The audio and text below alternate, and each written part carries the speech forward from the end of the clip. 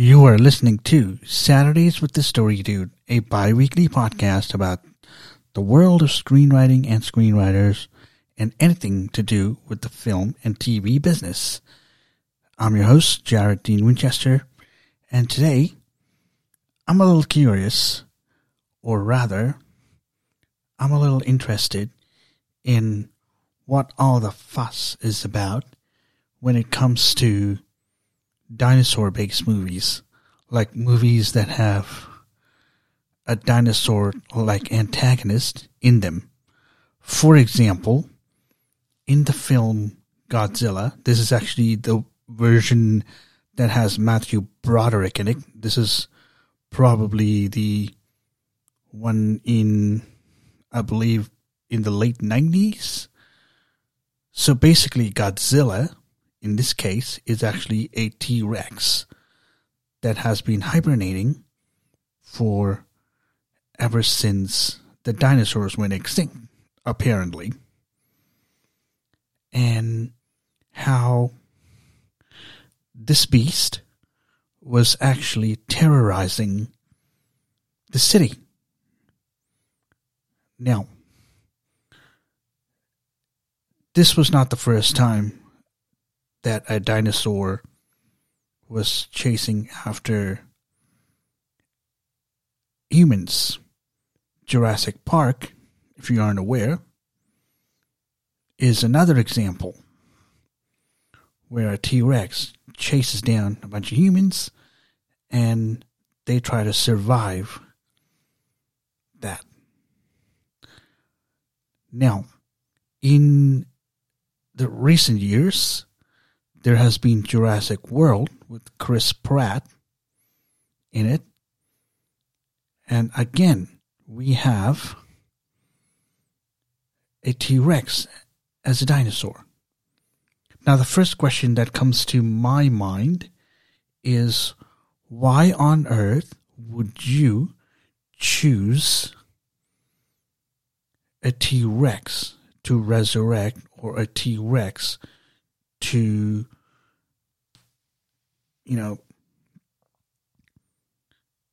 to bring back to life or to resurrect in today's modern world? Well, what I was thinking is, since T-Rex is a carnivore, its carnivorous instincts would suggest that when it's hungry, it will hunt. And when it hunts, it would want to eat meat, other creatures. And since we are, in its eyes, other creatures, prey even, that dinosaur, that beast that has been resurrected, will use its natural instincts to hunt us down. This is a given. However, what I'm going to suggest, that is, if any filmmaker out there is considering another dinosaur-based movie where you have a dinosaur as an antagonist, I would say, don't. I would suggest that if you are going to pick a dinosaur, pick a herbivore. Something that eats plants, something that's innocent, and something that is worth protecting, not running away from. So the antagonist could be different, because this antagonist will be hunting this dinosaur. The dinosaur won't be doing the hunting. So I think this will be an interesting proposition for a movie where a herbivore is selected as a dinosaur species to bring back to life and hunted rather than being the hunter. I mean, that's all being done the dinosaur that hunts us has been done quite a few times, and we do not need more of that. What we do need more of is a dinosaur worth protecting. Now, I do believe there is a movie and a TV show that does this called Dinotopia. Now, the concept is humans and dinosaurs living in harmony. Now, when you say dinosaurs, when we say dinosaurs living in harmony with humans, we're talking about the herbivores. Now, if you haven't had the chance to watch Dinotopia, both in series form and a 4-hour-long movie, I would suggest you go watch it, because I'm telling you, even though the movie itself is 4 hours long, it's going to be worth it. I watched it a couple of times already, and trust me, even though some parts could have been cut out to shorten the movie, overall, it was an interesting thing, and there was a satisfactory ending, I should say, but in theory, or rather, in conclusion, I would recommend you use that movie, you use Dinotopia as your template to model any other movie that you are basing that has dinosaurs in it, and make sure that they are protected from other forms of antagonism. So this is where you, the filmmaker, and you, the screenwriter, gets to be creative on. Because I'm telling you, given the variety of herbivores in the dinosaur kingdom, I am pretty sure there is a dinosaur that is interesting to you, that you find fascinating, and this will be the dinosaur of your choice that will start your imagination going, start your creative juices flowing to think about a story that,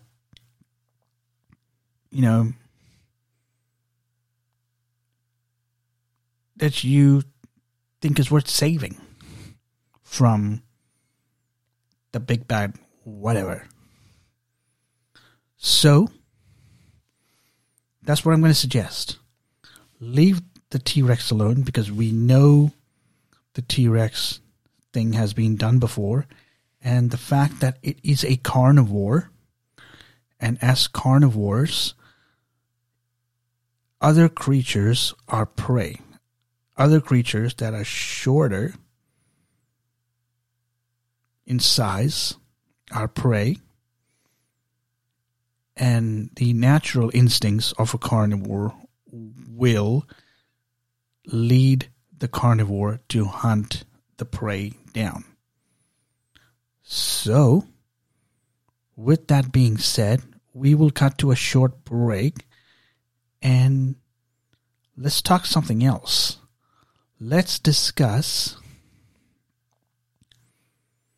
something that is also worth it, because I'm going to tell you a story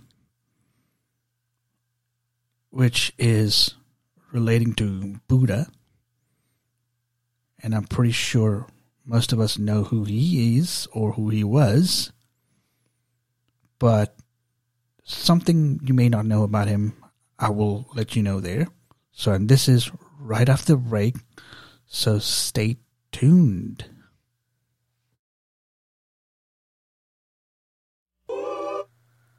Learn the craft of screenwriting with the guys at screenwritingu.com.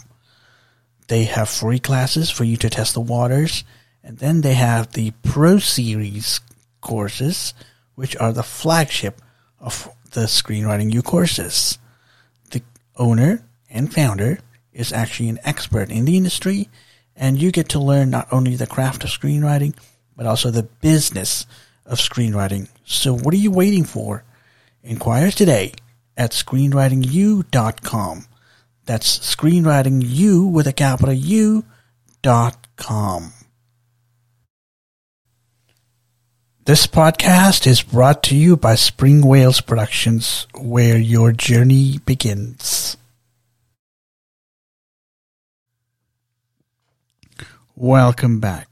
So, we were discussing movies with dinosaurs and the fact that carnivores, like the T-Rex, has already been done before with movies like Godzilla, Jurassic World, and Jurassic Park. On the other hand, now we move on to another subject where I'm going to tell you a story, because on this show, in this episode, there will be other episodes as well, where I will tell you a story, something of significance, something that you may not know of, and something that will make you think, give you a new perspective.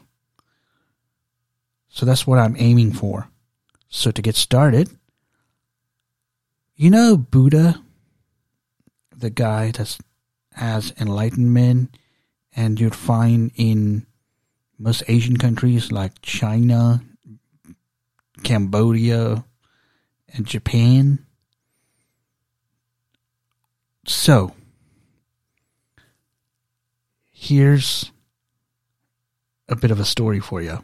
It's a mini story, rather, and it does involve Buddha. So here it goes. So apparently, a woman approached Buddha one day while he was relaxing in serenity, and she wanted him to miraculously resurrect her husband, her dead husband. So instead of refusing, you know what Buddha did? What he did was he told the woman to fetch him a handful of rice from a household where death has not occurred. And that is key to the story. So basically, this woman agreed, and she went on knocking onto every household and asked for a handful of rice. But she also asked, before accepting the handful of rice, because obviously these people were willing to donate food, she asked them, was there any death in the household? Ironically enough, one said her son died, one said her mother died, and one said her mother-in-law died, and one said her cousin died, one said her brother died, and so on and so forth. So what happened there was she went back to Buddha defeated. This woman went back to Buddha defeated. So, what happened next? Buddha calmly sat her down and told her this: everything in this world needs to die someday. Everything that is born has to come to an end. It has to die someday. And that is the truth. Now, the concept of afterlife has been invented by humans. I'm sorry to say. But also, I'm going to tell you something else here, folks. Because I'm not entirely sure what you've heard about Buddha, his story. But did you know that he is a reincarnation of Vishnu? And did you also know that before Buddha was Buddha, or he's commonly known as Gautama Buddha, he was a prince, and his parents actually protected him from any sadness, any harsh realities of the world, of the real world. And this is upon finding out that when their son was born, a priest told them that he will be leading a hermit life, or he will be living a priestly life. His parents didn't want that, so that was the reason they shielded him. Not because they wanted to protect him or something, but anywho, his curiosity got the better of him. So what happened there was he asked his charioteer, or his chariot rider, to take him out secretly. And that was when he discovered that there was all this sorrow, sadness, and pain in the world that he did not know of. And that is what propelled him to go out and seek enlightenment. And that's exactly what he did. Just like the priest told his parents, he set out to lead a life of the priest, or to lead the life of a hermit. Now, having said that, a lot of people say they don't want to die, whether because of a disease or whether it's because of, someone harming them. But there are also people who say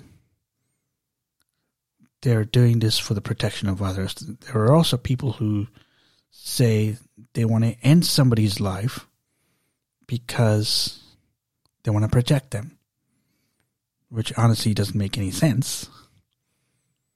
But all in all, death is inevitable, whether it's being a disease or due to natural causes. It is inevitable. No amount of science or no amount of medicine could save that person.